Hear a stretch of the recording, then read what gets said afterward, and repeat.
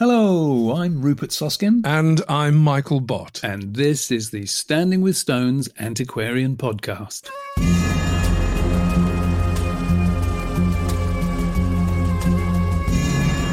This podcast is only made possible by monthly donations from our listeners who've supported us through patreon.com. You can become one of our patrons for as little as $1 a month by visiting patreon.com/standingwithstones. So, welcome to Standing with Stones monthly podcast number 12. Yes, we're a year old. Yes, this actually marks the end of our first year as a podcast. Well, didn't we do well? Didn't we? Yeah. So that's a year already, but so much still to do.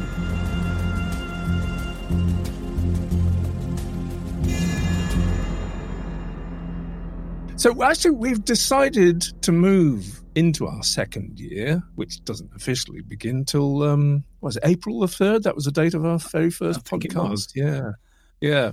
But we've decided to move on by bringing you a series where we look at specific regions each month, telling you about some unique sites or sites that are just particularly good places to visit. We're going to start off with Dartmoor because it's a place we know and love so very well.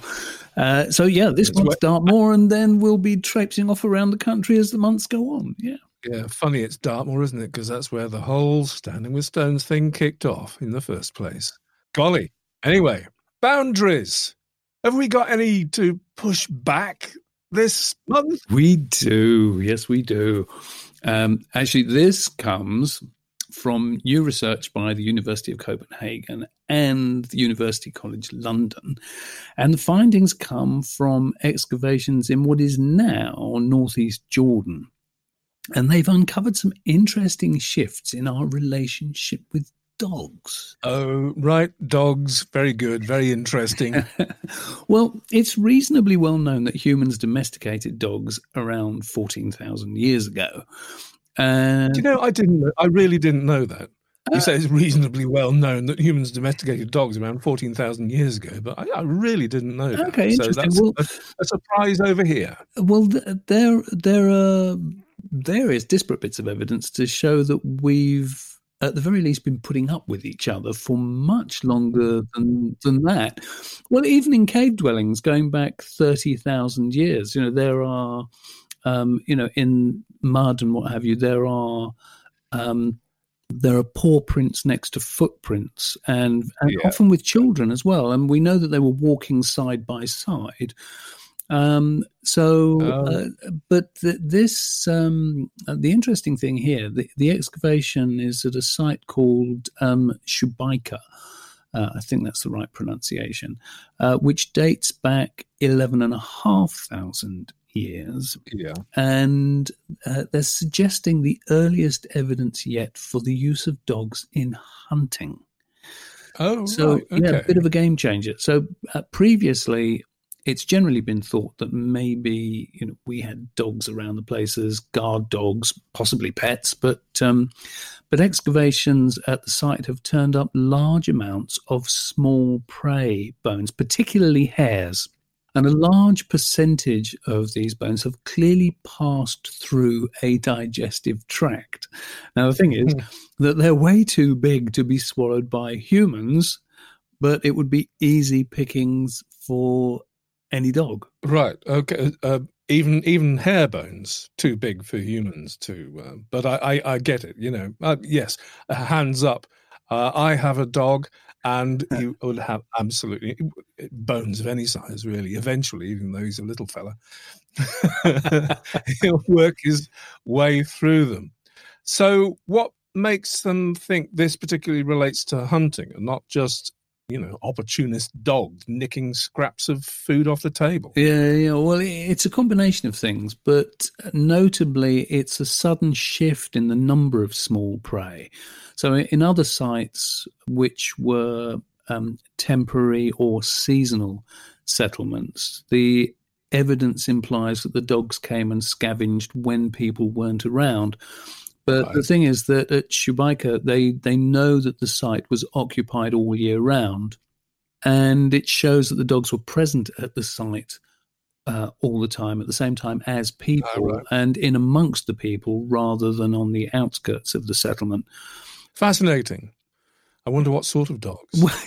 Well, yeah, I mean, they're certainly not going to be small dogs because we hadn't bred small dogs by then. So it's, that transition between wolf and Mesolithic Pekingese. yes, but the researchers think that the evidence for dogs being concurrent with a massive increase in the numbers of small prey is very unlikely to be coincidental. They reckon it. Oh, I see. Yeah, I get it now. So yeah. they reckon it's more likely that the increase in numbers of hares in the diet, for example, was because of the dogs.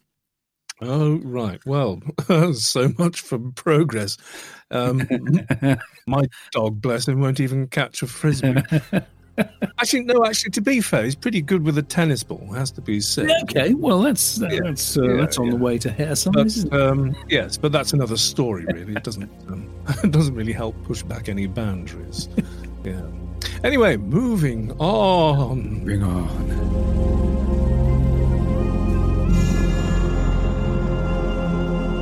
On to the news then. What's first up this month, Michael? News for the world at large, but perhaps not for those in the know. Articles began popping up recently about a large number of mysterious stone structures being found in the Western Sahara. Well, certainly news to me. And me. But it turns out that this is from a book published by Oxbow called The Archaeology of Western Sahara, a Synthesis of Fieldwork 2002 to 2009. So these structures have been known about for years, but for some reason until now, no one seems to have been inspired to tell the public. Yeah, which is odd because some of them are really unusual. Yeah, no, it's bizarre. It's almost as if some rich Victorian explorer wanted to make a hodgepodge folly, incorporating loads of different styles of megalith.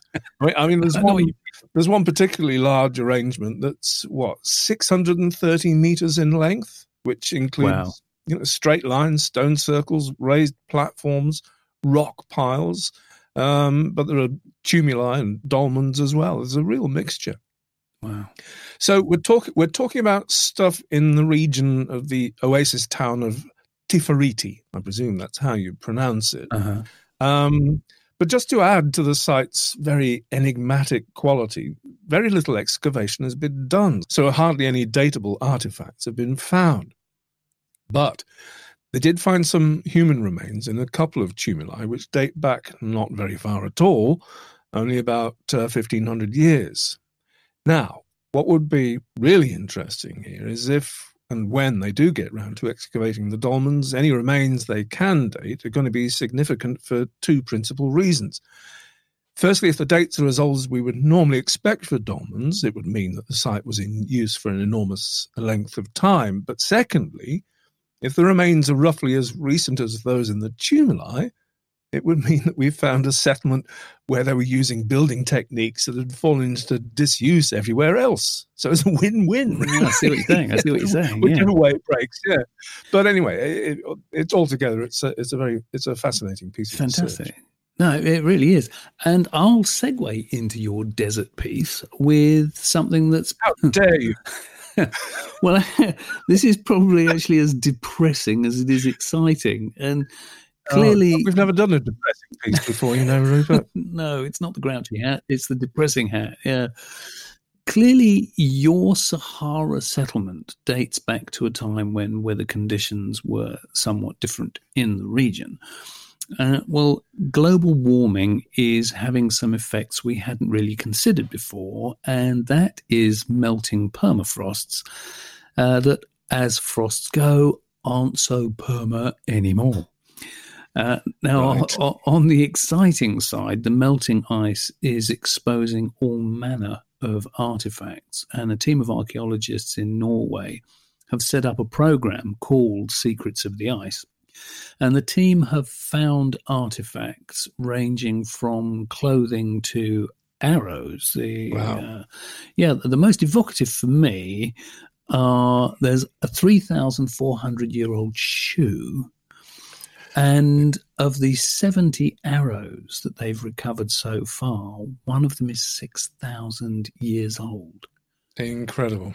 Well, I mean, that bit all sounds good. So onward, give us the depressing side of this. Yes, well, it's down to the increasing speed of the melting ice. Of course. Firstly, as artifacts are uncovered, contact with the air, along with being wet rather than frozen, they begin to deteriorate very quickly. So without vast resources, countless artifacts could be lost forever before we even know of their existence. Yeah. Now, secondly, it's not just the surface ice that is being lost. Glacial melting and the increasing loss of sea ice is exposing the coastlines in places that have been protected by ice for millennia. So any settlements and artifacts exposed near the shores will be battered to hell as soon as they're exposed. Yeah. I mean, actually, the impact of climate change is something we don't often consider in these contexts. Events like flooding and mudslides that we see happening with increasing regularity must be taking their toll on any local archaeology. Well, thank goodness there are teams around the world who are working to save our forgotten history before it's lost forever. Yeah, it's very true. The team are hoping to find another Ötzi. Mummies in the ice. You'd think in that vast area there must be some preserved bodies, but there you go. Have you got something a little more cheerful? Well, actually, I mean, it's an interesting point. Before we move on, it's the sheer serendipity when we talk about Ötzi. That the sheer serendipity of his discovery, and his rescue, if you call it that, before his remains deteriorated beyond the point when the information contained in them could be analysed. And then, of course, all that money, all those resources thrown at Ötzi after that event. It's a very particular thing, and yet new stuff being exposed, you've got to have people in the right place at the right time in order to take advantage before they deteriorate, as you rightfully pointed out. So it is a resources thing. It is. Well, it's a fantastic project that they've got going, the Secrets of the Ice team, and there's going to be, we'll put the links on the website, but definitely worth having a look at what these guys are doing out in the field. It's wonderful stuff. Yeah, I mean, it does sound a little macabre to be hoping to find corpses. But then again, it's just fantastic being able to learn more of how our ancestors lived, particularly to see what they were wearing. Yeah, absolutely. Yeah. Anyway, yes, I do have something more cheerful. Hooray! This is this discovery in the western coastal region of India, in Kolar, which is in Udupi district. Some petroglyphs have been discovered dating back around 12,000 years, which makes them the oldest known rock art in the region. Wow. The carvings show humans with a variety of animals, and one carving in particular shows a figure clearly hunting an animal. Oh, no, that's nice. I think things become so much more tangible, don't they, when it's an illustration of something happening rather than just straight figures. Yeah, and something that we can relate to rather than some obscure religious practice or something like that. Hunting, still done. Anyway, these are pretty big too, these carvings. Some of the human figures look not too far off life-size. Wow. And they're carved into the ground rock. It's a 20-acre site. Team think there'll be more to find. There are at least 10 human forms, including one female figure with cut marks on her head and stomach. Oh, interesting. And they found some stone tools as well. So it's very much a work in progress. But interestingly, it was locals who found the carvings and contacted Professor Murugeshi Turukaveri at the Department of Ancient History and Archaeology at MSRS College, Shiva. It's really interesting to see them in context and get a proper idea of scale. So, as usual, all the necessary links and images, or links to images, will be on the website. Yeah? Oh, I do love it when we bounce around all over the world. this image came into my mind. I was hopping around the world on What, space hoppers? space hoppers. What are you like? Michael and Rupert space hop around the world. That is a film that's got to be made. Where are we going to hop to next? We're going to hop to Dartmoor.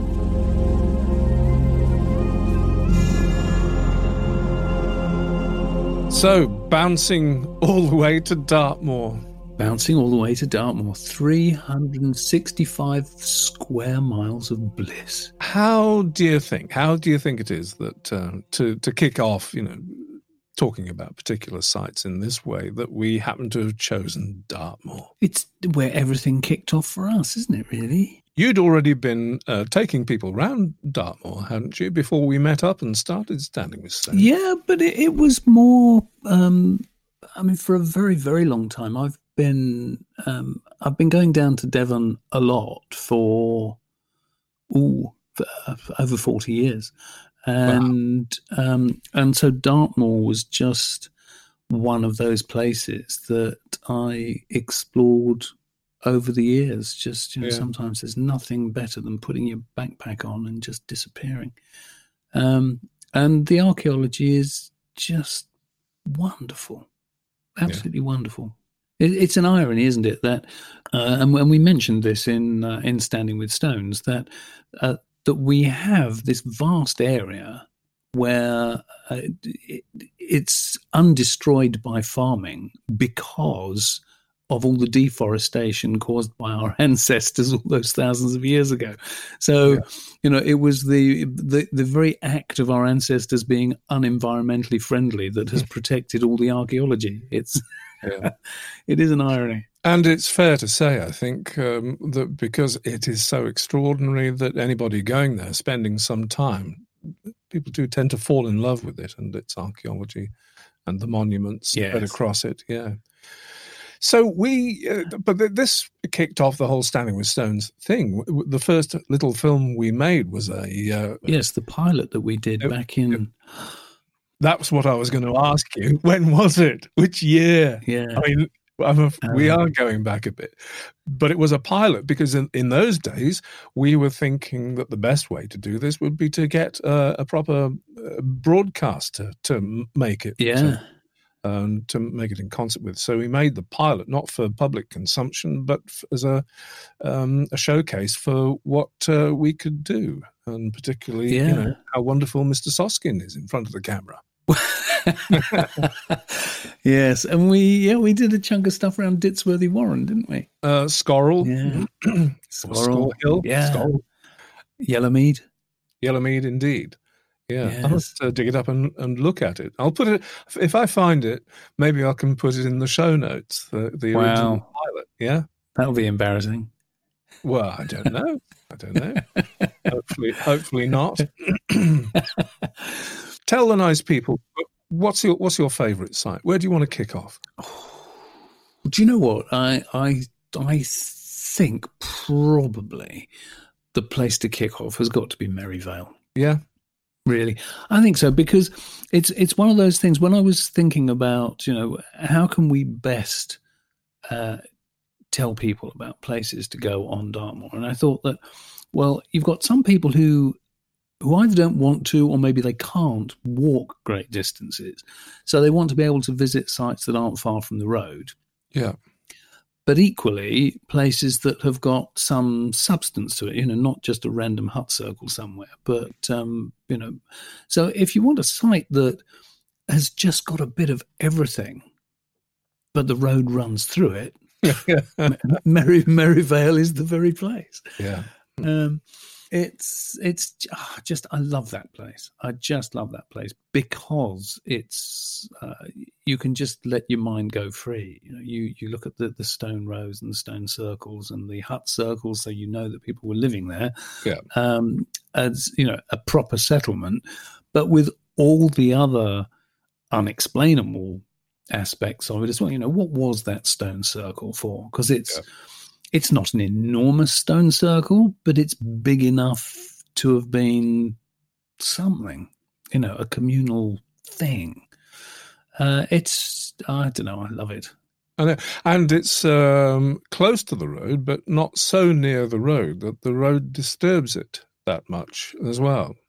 So you Very get, true. I mean, yeah, there's a number of hut circles that are bang by the side of the road, yeah, but once you've parked the car and wandered off, you can go as far from the road as you like, can't you? You don't hear the traffic. yeah, yeah. It's Not that great. there's that much traffic down there I think anyway. the wonderful thing about the Merivale stone rows plural is that there are more than one. There's the two Mm, parallel with each other within spitting distance, side by side. yeah, You think, yeah. well, if they got the one, why did they make another? Or did they make them at the same time? Why has one got this little kist right in the middle of it? Yeah. A burial kist, which is relatively elaborate and Yes, it's very true. The fact that there are two parallel mm, rows is really intriguing because they're both still pretty much intact. So it wasn't that they built a new one because the old one had fallen to bits. So what was that about? And for people going there, I think it's fair to say, don't include the little stream that's running between them in your thoughts, because that's a later kind of addition. I do believe that's Yeah, I think so. wouldn't have been there when the stone rows were put up.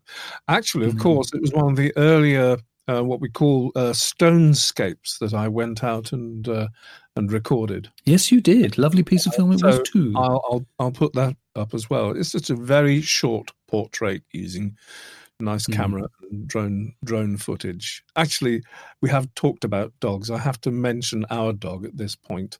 He's a Parsons Terrier called Leica, and he absolutely hates drones. I've nearly lost the drone to that dog on a number of occasions. But anyway, moving on.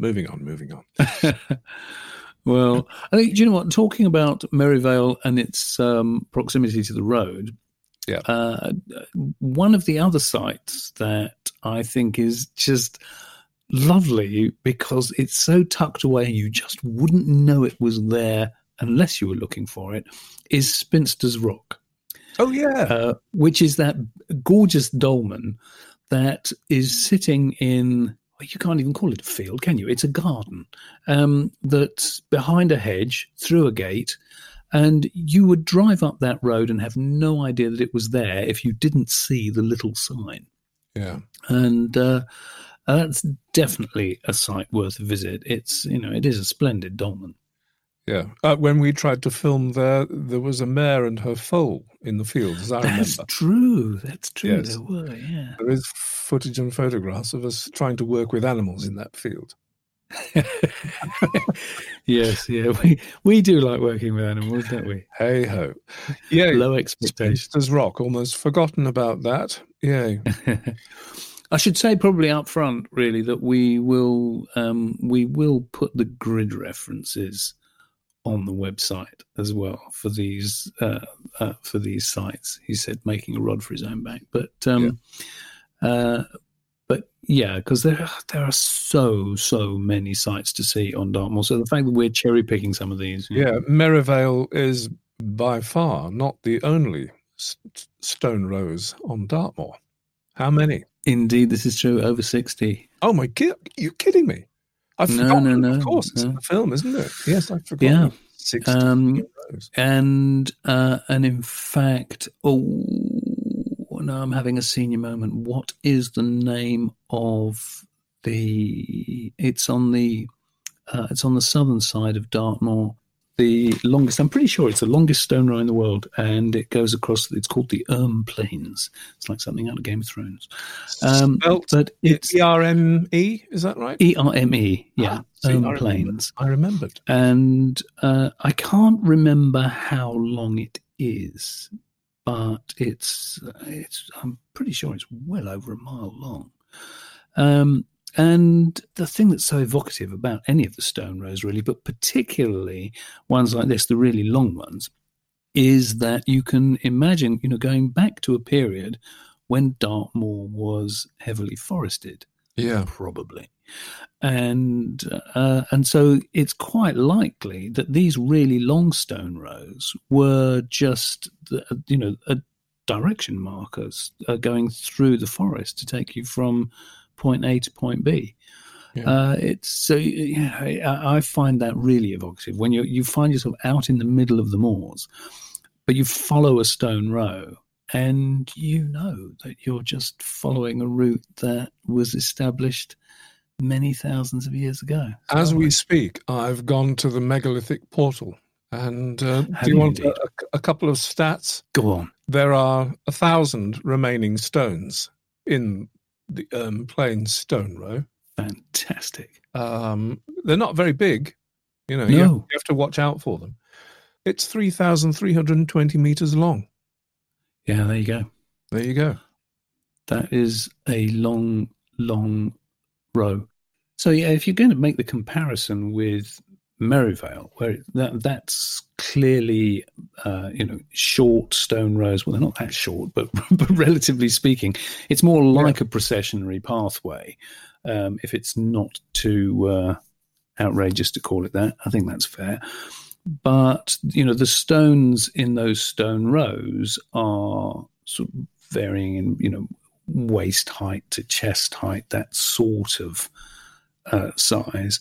But going across the plains, many of them are, they're just stones in the ground. They were never meant to be impressive, sort of monolithic things. They were there to guide the way through the forest. That's my interpretation, anyway. Certainly to guide the way across the plains. Or maybe now would be a good time to put a bit of context into this whole,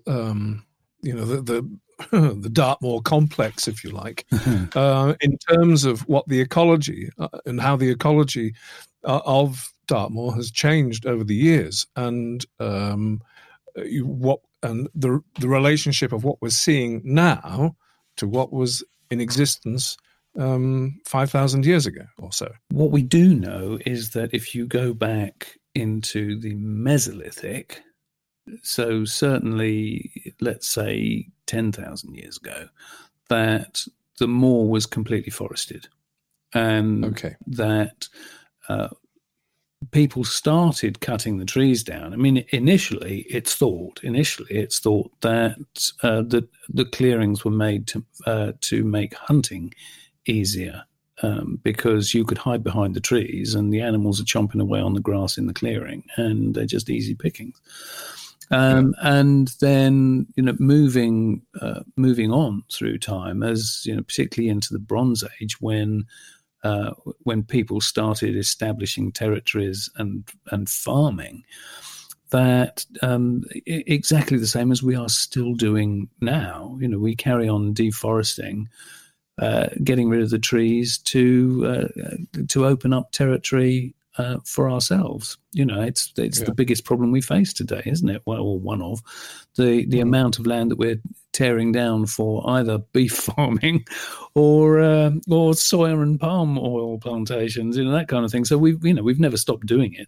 You've left a bit of an elephant in the room there, because we leapt there from the Mesolithic, from the time when it was forested, and kind of bypassed the Neolithic and went straight to what was going on in the Bronze Age. I was just really making the extremes, really, that we went from deep forest to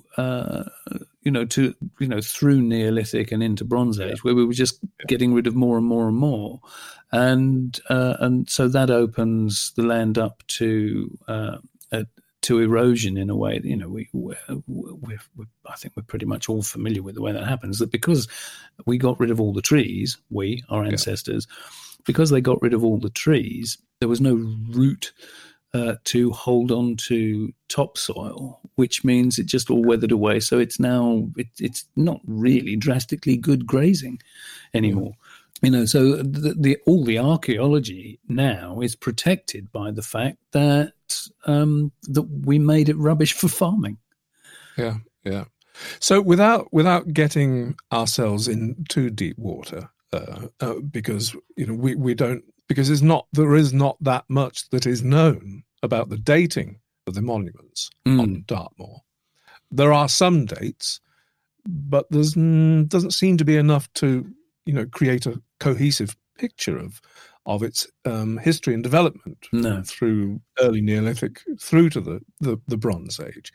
So are there any pointers, though, as to what period we can really compress this into, or is compression the wrong thing to think about because it was occupied in use until into the Bronze Age, until the last monuments were built, for a very, very long time indeed? Yes, I mean it's very difficult to generalize it, really. Or no, maybe that's the other way around. Maybe it's very easy to generalize it. That we know from a typology point of view. When you look at some of the circles and standing stones, that some of them must be Neolithic and some of them must be Bronze Age. There are places like there's a wonderful site called Grimspound that it's this enormous circular wall, and inside the wall, so it was a pound. Anything that's called a pound was for keeping hold of livestock. And within those walls, there are hut circles where people lived with their animals back then. Now, Grimspound it's accepted that it is a Bronze Age site. Or even Iron Age. I mean, aren't the dates Iron Age for that more? Certainly the dates for Round Pound, which is... Oh, I beg your pardon. Now, Round Pound is one of my favourite sites. The dates from it are Iron Age, but it's probably very fair to say that there was something on that site for a lot longer. They're just the dates that have been established from it. But it's the age-old problem with dating, isn't it? That you can only go with what you've actually found, and unless they're going to take stones up to sample what is underneath, which they haven't, we don't really know quite how far back these places go. I didn't want to do a deep dive on the dating of Dartmoor because I think it's something that's under constant debate. But suffice it to say that some fairly recent radiocarbon dates have come up with dates as early as mid fourth millennium. Which is old. Which is old, 3,500 BC, but they're kind of debated, the debates around the proper context for them, etc. Yeah, do you remember offhand where those dates are from? Which site that relates to? Cut Hill Stone Row, which is a very short row of 9 stones, and also, I believe, from the relatively recently discovered Stone Circle, which the name of which escapes me for the time being. You're talking about Sitterford, aren't you? I'm talking about Sitterford, yes. Yeah. Which the stones have been. I don't know if anybody's bothered to re-erect them, but they were flat on the ground. So the peat underneath them possibly retained dates from when they were fallen. Yeah, they were quite early as well. So. The jury's out. The jury's out, but there are indications it could be the activities could be earlier than were previously thought. Could be, and I don't think we can say more about that, really, Rupert. No, well, do you know what? I don't think it matters, to be honest. I think if you're wanting to go, I mean, from the point of view of going out and enjoying the archaeology. Oh, sure. Yeah. But if you know that you're talking about sites that are broadly Bronze Age and Neolithic, then that's evocative enough in itself. And it's interesting, actually, that you bringing up Cut Hill and Sitterford, because those are 2 places. They're very close to each other, and they are to the north of Postbridge. Now, Postbridge, which is just a little, I don't even know if it's a village, is it? I don't think it's a town. But it's a place, it's not far from Merivale. The thing about Postbridge, there is parking there. And if you just plonk yourself there, you can go in any direction and find stuff that is worth looking at. So if you go south from Postbridge, then one of my favourite places that nobody talks about it, and I don't know why. There's a place called Craps Ring. Now, it's you have to park in Postbridge. And do you know what? I'm surprised nobody talks about Craps Ring. It's spelled with a K. Spelled with a K. Breaks the ice at parties.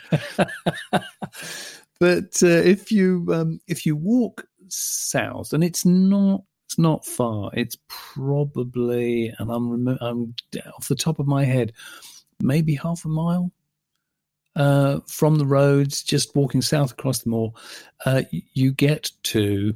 It's quite a big stone circle actually, and the thing is that Craps Ring is marked on the map, and so you go to that. And then just start looking around and see what else there is. And the thing is that there's a whole ton of stuff that's not marked on the map properly. It's all part of the Craps Ring settlement, but it's extensive. And there's some impressive dolmens and standing stones and all sorts around there. So I do recommend that. I found it entirely by chance. This is, years ago that I saw Craps Ring on the map, thought I'll go and have a look at that. And I couldn't believe what else was there that nobody mentions it. Brilliant. My knowledge of Dartmoor pales into insignificance besides Rupert's or quite a lot of other people's. Now I mention it, but one of my favourite things, and I think a recommended adventure if you want to get a bit further off-road but not stretch the leg muscles quite so much, is one route to Scorrell Stone Circle. Oh, yes. Because there's a little car parking place, and you can say more about where that is because I can't remember exactly. We mentioned Round Pound. Yes, the pound with Iron Age dating. But where's the little town in the middle of Dartmoor that you approach that through? Oh, Batworthy is the farm.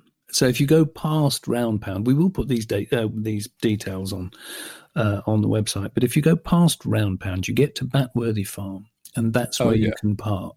And what's great about there's a lovely walk up beside a stream just running down a little valley there. And if you get to the top there and you take a slight left-hand deviation, you get to Shovel Down Stone Rows. Yes. Which is nice because they're relatively unvisited. Mm. You can be fairly sure of getting up there and getting lovely views up there on your own. But if you turn right and take a walk along the stone the stone wall which will be on your right, and over a clapper bridge, you get to Scorrell Stone Circle. Yeah. So it's a nice little thing that takes in two important elements of Dartmoor, with great views and not too much of a strenuous walk as well involved. It really is a lovely part of the moor, actually. And you're right, it's Shovel Down. That people don't talk about that very much either. And the thing is that if you stray off the path, because one of the things that we're all very, very bad at is that, we'll look at the map and we'll say, okay, we're going to go to, in this instance, so we're going to walk to Scorrell. But if you stray off the path to your left, if you're, if the stone wall of Batworthy Farm is on your right and you're walking towards Scorrell, well, the field just spreading off to your left is littered with stones, and a lot of those, they're just the remains of, stones that have been split for dry stone walling and what have you. But in amongst those stones are very clearly remains of things that are thousands of years old, and just that's where they lie. It's amazing. So that's one place. Talk to us of Yellowmead, Rupert. Well, if you it's one of my favorite circular walks to do. And if you head to Gutter Tor, and at the foot of Gutter Tor, there is a bit of parking. So you can leave your car there. And then if you walk from there, you're walking east, really, pretty much east, and you get to the Drizzlecombe Stone Rows. Now, if you like a good walk, a good day out walk, then you can go past the Drizzlecombe Stone Rows, keep walking on up the moor and you'll get to a lovely site that's called Giant's Grave. Yes. And do you know what? I'll just I'll just deviate for a moment. Giant's Grave is interesting as a name because if you go to any museum and ask if you can have a look at their maps, their old maps, and if you go to maps that are, say, 200 years old, if you can, and you'll find that there are giants' graves everywhere because they didn't know what to call them. It looked like it was a grave for somebody who must have been enormously huge. So in actual fact, you look at an Ordnance Survey map now, and you'll see a couple of places called Giant's Grave here and there. You go to maps a couple of 100 years old, and they're just everywhere. Wow. So, it kind of gives you a different perspective on the name. But if you've got as far as Giant's Grave, and if you then turn north and start heading back west, so do a big loop round, and you have to be careful not to fall into that little kist.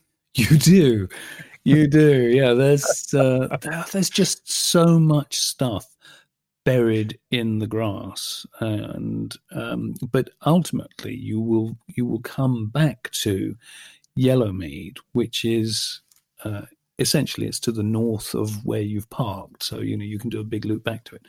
Now, Yellowmead is this quadruple stone circle that we joked about it when we were filming there, that it looks like a target, and it looks like the nearest spear to the middle wins. But in actual fact, it was only really when we were filming up in, come on, help me out, Michael, what's the name of the place near Kilmartin? Ballymenock. No, hold on a second. Oh, Templewood. Well done, Templewood. Yeah, you can cut that out. Oh no, it makes me sound good. Yes, keep it in. When we were filming up at Templewood, that there is a quadruple stone circle. Is it quadruple? It's either triple or quadruple, where the rings are then backfilled with cobbles. So it's basically making, I don't know, maybe it was a floor for a cairn or what have you. But you can see if you apply that image to Yellowmead, you can see that it was an enormous cairn at some point. But it's wonderful to see because, a quadruple stone circle is not something you see very often.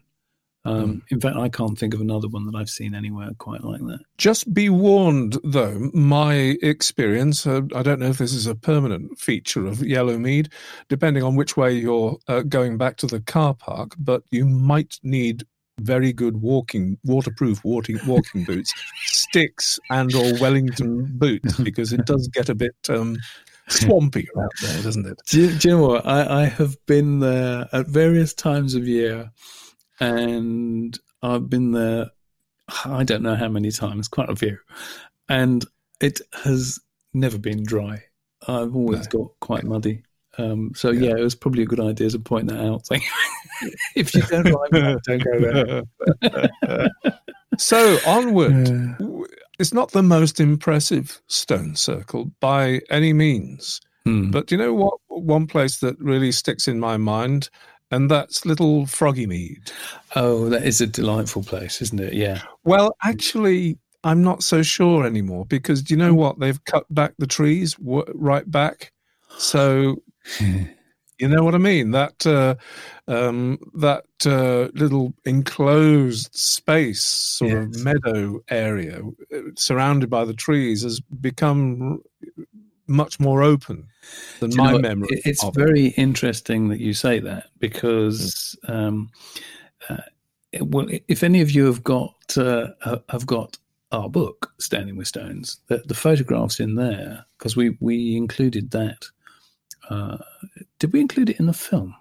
I can't, Yes. certainly in the book. I don't know if it was mentioned specifically, but there's certainly, I think, footage from Froggy Mead. Right. But it was very much enclosed within that little bit of woodland.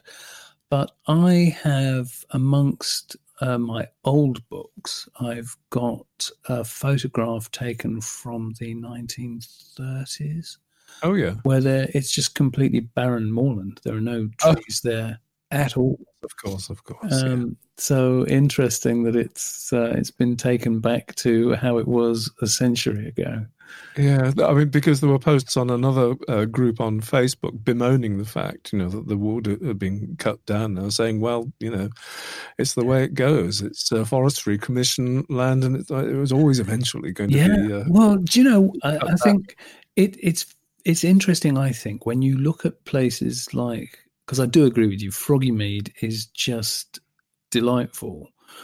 To get to Froggy Mead, you're near the Fernworthy Reservoir, and if you look on the maps, the amount of stuff that is dotted around, obviously the settlements thousands of years ago, which people were living all over the moor. This was buzzing, absolutely buzzing, and there is so much stuff to be seen around there.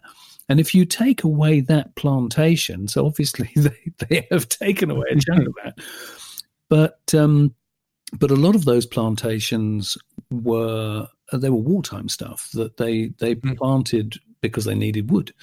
And so a lot of those plantations were put in the 30s and 40s.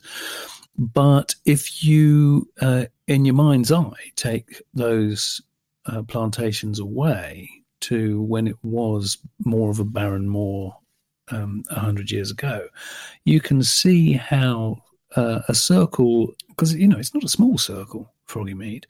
It's cute though. Yeah. Not forgetting, it's not just a stone circle, but it's got this little stone road leading off off it. Yeah, what used to be into the woods, but no not more. quite so much anymore. But the interesting thing there is that if you take the plantation away, then you're actually, half a mile maybe from, in fact, not even that, quarter of a mile from Greyweathers, which is just pretty much to the west of Fernworthy. And Greyweathers, everybody's got to go to Greyweathers, haven't they? Absolutely. Well, this is one of the great things. You there's a car park where you can park if you're going to Froggy Mead, and you go up. You can walk up the Forestry Commission road, and it's not long before there's a little off to the right in which Froggy Mead resides, and then you can carry on. Sort of, you crest the hill on that road, and it opens up and down in the farish distance. I think it's a bit further than a quarter of a mile, but you will see, if you're lucky, and it's not too misty, Greyweathers, which is a remarkable sight. Yeah, because it's a twin stone circle, or twin stone circles. And we have no idea what that was about. Explain that. It's just so weird, isn't it? All you can say is that one of the circles is ever so slightly smaller than the other. But to look at them, you wouldn't know that. It's, what is that about? It's just odd. So definitely is in the film. Actually, you know what? Having mentioned Post Bridge, basically go north from Post Bridge, you will get to Greyweathers. Okay. It's and that walk, if you want to do that, there's various beehive huts along the way and things. Again, there's just so much stuff going across the moor. Wonderful. Yeah, wonderful. And we could go on and on because we've really although we've done some of the best, we have barely scratched the surface of the sheer. Do you know what? There is one site that I'd like to mention, though, and that is because it really is one of my absolute favourites, and it's a stone row going down a hill. It's called Assicombe. Oh, yeah. And the thing about Assicombe is, for no good reason, it's just utterly magical for me. A stone row going to a small circle at the bottom, and it's deep in plantation now. Obviously wouldn't have been a long time ago. But the thing is that even a long time ago, if it was barren landscape, so no trees, it's still going down into a valley. So it still feels very enclosed. And I just love the place. Love the place. It is a bit of a walk, though. It's probably, I don't know, it's half a mile from the road, maybe, something like that. We'll include the references, grid references. I think, though, that we should stop there and hope that we've conveyed our enthusiasm for the place and inspired some visits and reaffirmed some stuff for people that already know Dartmoor. Do you know what, though, Rupert? I mean, we're sort of in the market for doing tours and taking people round and doing talks and that kind of thing. It'd be interesting to know if folk would be up for joining us at some point to wander these places. A trip on Dartmoor, a little holiday. That's something that we could certainly do. Yeah.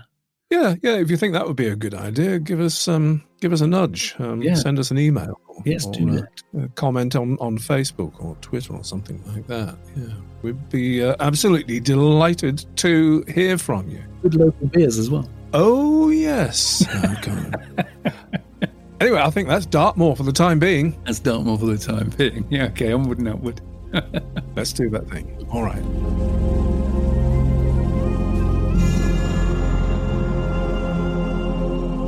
And that brings us to question time. So, anything come up this month, Rupert? Well, yes. And I picked this one out because of its relevance for maintaining a dose of healthy skepticism. And Andrew Parsons from Exeter asks, brace yourself, am I missing something? There have been a number of supposed news items about the Stonehenge bluestones. Mike Parker Pearson is quoted as saying that we're a step closer to finding out why the stones were brought so far, and that every other site in Europe is constructed with stones from no more than 10 miles away. Is this true? And if it is true, how do we know? Oh, my Lord. Where to begin? Well, one thing to note is, without getting into too much trouble, if you note press releases down the years, Mike Parker Pearson is always being quoted as saying we're a step closer to finding out why. Yes, we're always a step closer to finding out something, and it's just round the corner. That's Mr. Parker Pearson's modus operandi. So you just have to deal with that. Like I said, I don't know which question to answer first. Is Andrew asking if we're actually really a step closer to understanding why the bluestones were brought so far? If so, the answer is no. Or is Andrew asking if it's true that no other site uses stones from more than 10 miles away? Answer, maybe. Yeah. Well, caution where it's due. I have to wonder if really that's an accurate quote. But even if it is, I can't see that anything will ever really tell us why the stones were brought so far. No. Maybe one day we'll know for certain how they were transported. But personally, I think why is unknowable. Unless they find Duncan's notes. Yes. Aha. Yes. Unless we can find Duncan's notes. I think we should. I think we should have a link to the Duncan theory on the page notes. We will. If you don't know what we're talking about, I'm not going to give you a spoiler. Follow the link on the site. It's just too funny. Yes. But if Andrew is asking if it's true that no other site has stones from more than 10 miles away, I think Parker Pearson means that as far as we know, there aren't any. I really don't think that he would have been being quite so bold as to say there aren't. The thing is that there are countless thousands of sites throughout Europe, and the research has simply not been done. So, to be honest, I think it was a silly thing to say.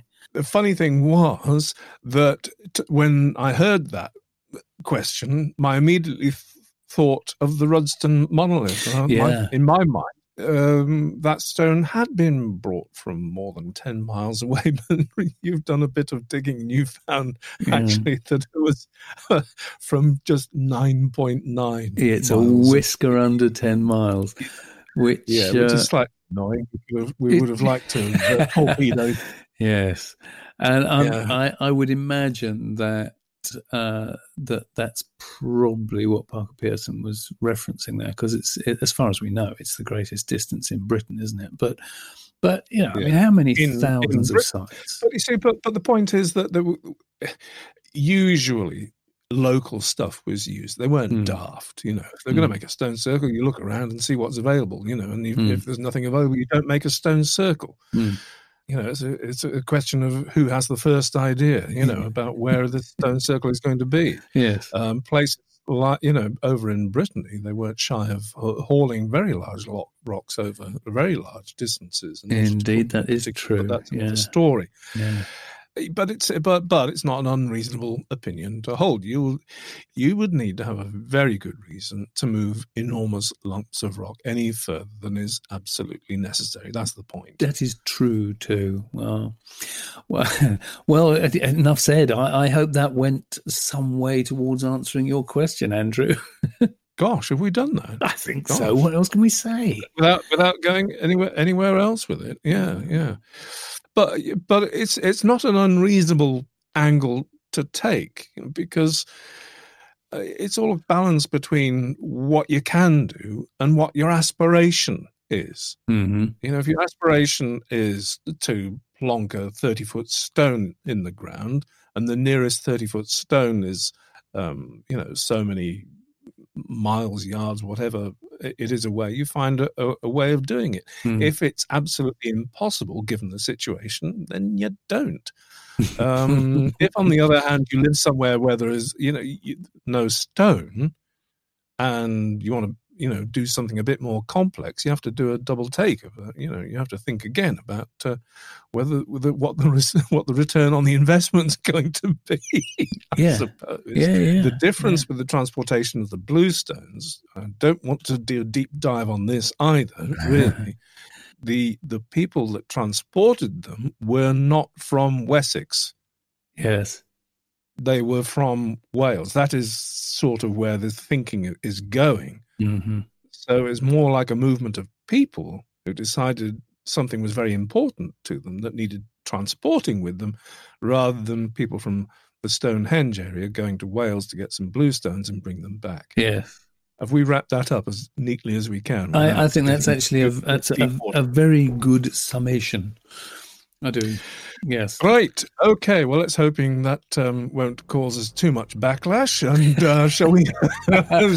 Shall we move on? But we like backlash. Yes. We like we like challenge. And, we do. We do like being get to the bottom of things. Yes. We like people arguing with us in a nice way, of course. In a nice way. Yes.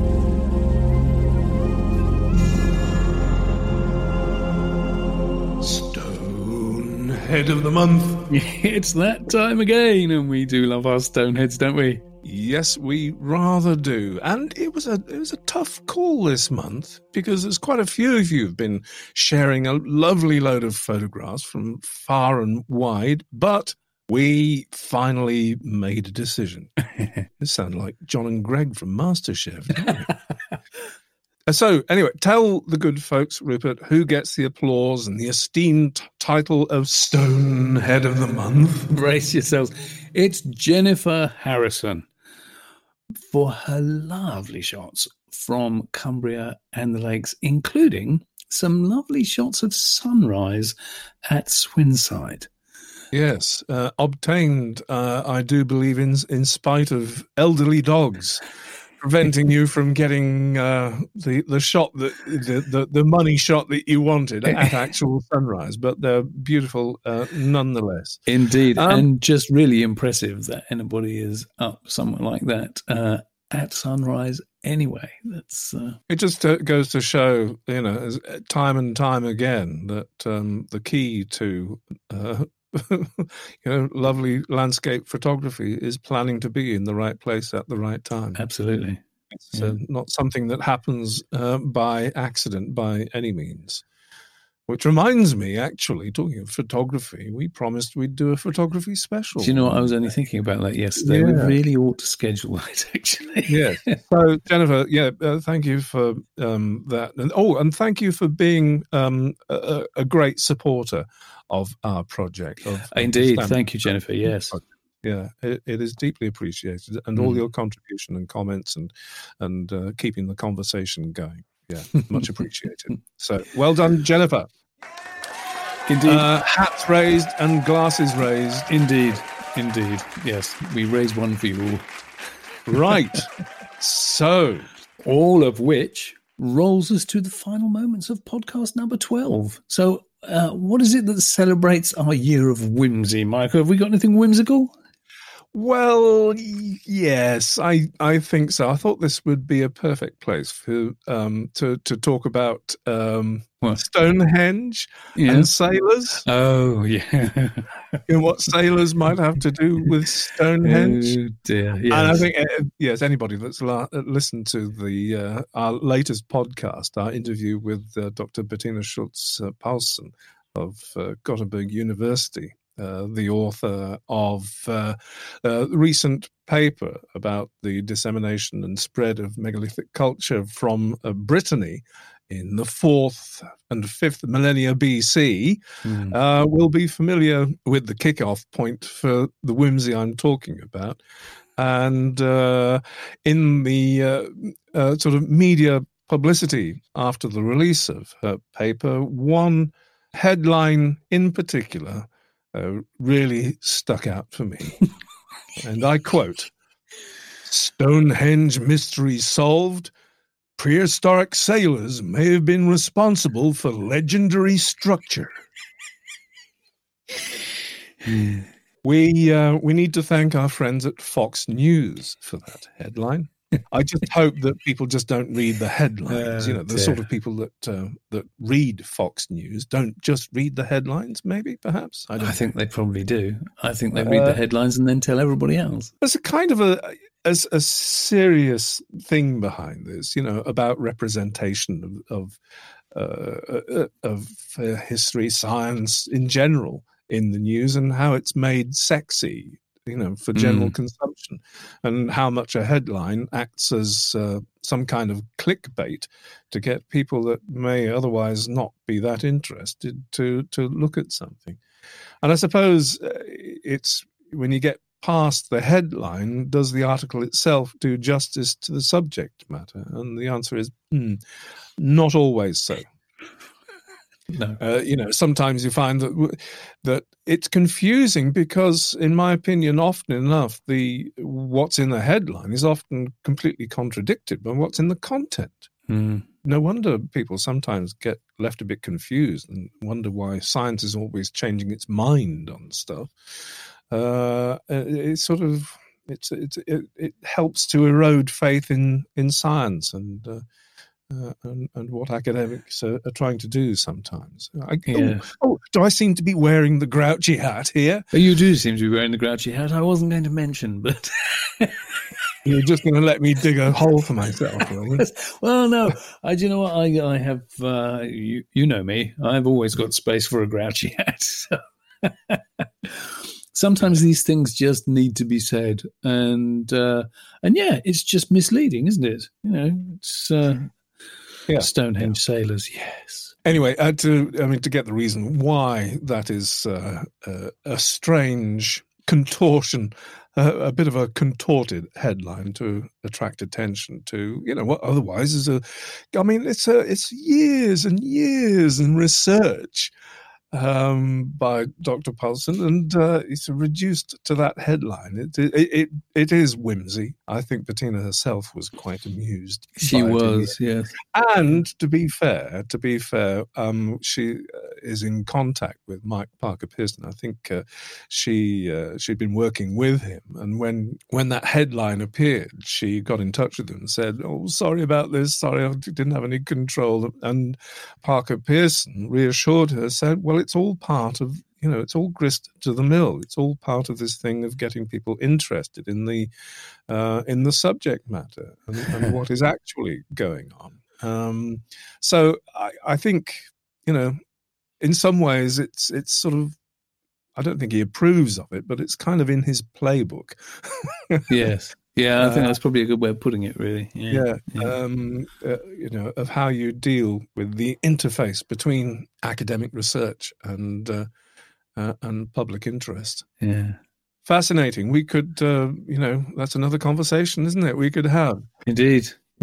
Well, yes, that's a good whimsy, though, bordering on nonsense. So did sailors build Stonehenge? Answer. No. On a postcard, please.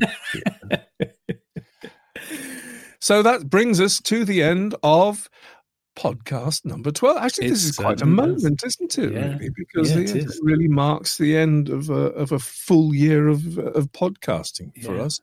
Have to say, one thing that we intended to do, we haven't done so much of, and that is get other people in and bring you interviews. We've only done 2 so far, and the latest, of course, was just a few days ago, in fact. But the promise is there will be more on the way. Yes, there certainly will. Can we say more about that at all at this point? Well, waiting to hear back from Kath Walker about, we want to interview her. She specialises in the axe trade, particularly Scandinavian axe trade into Britain. And we are having to be a little bit patient because Kath has, in the space of a matter of weeks, has moved house and moved to a new job. I think she's still at University of Bournemouth, but new job, new house.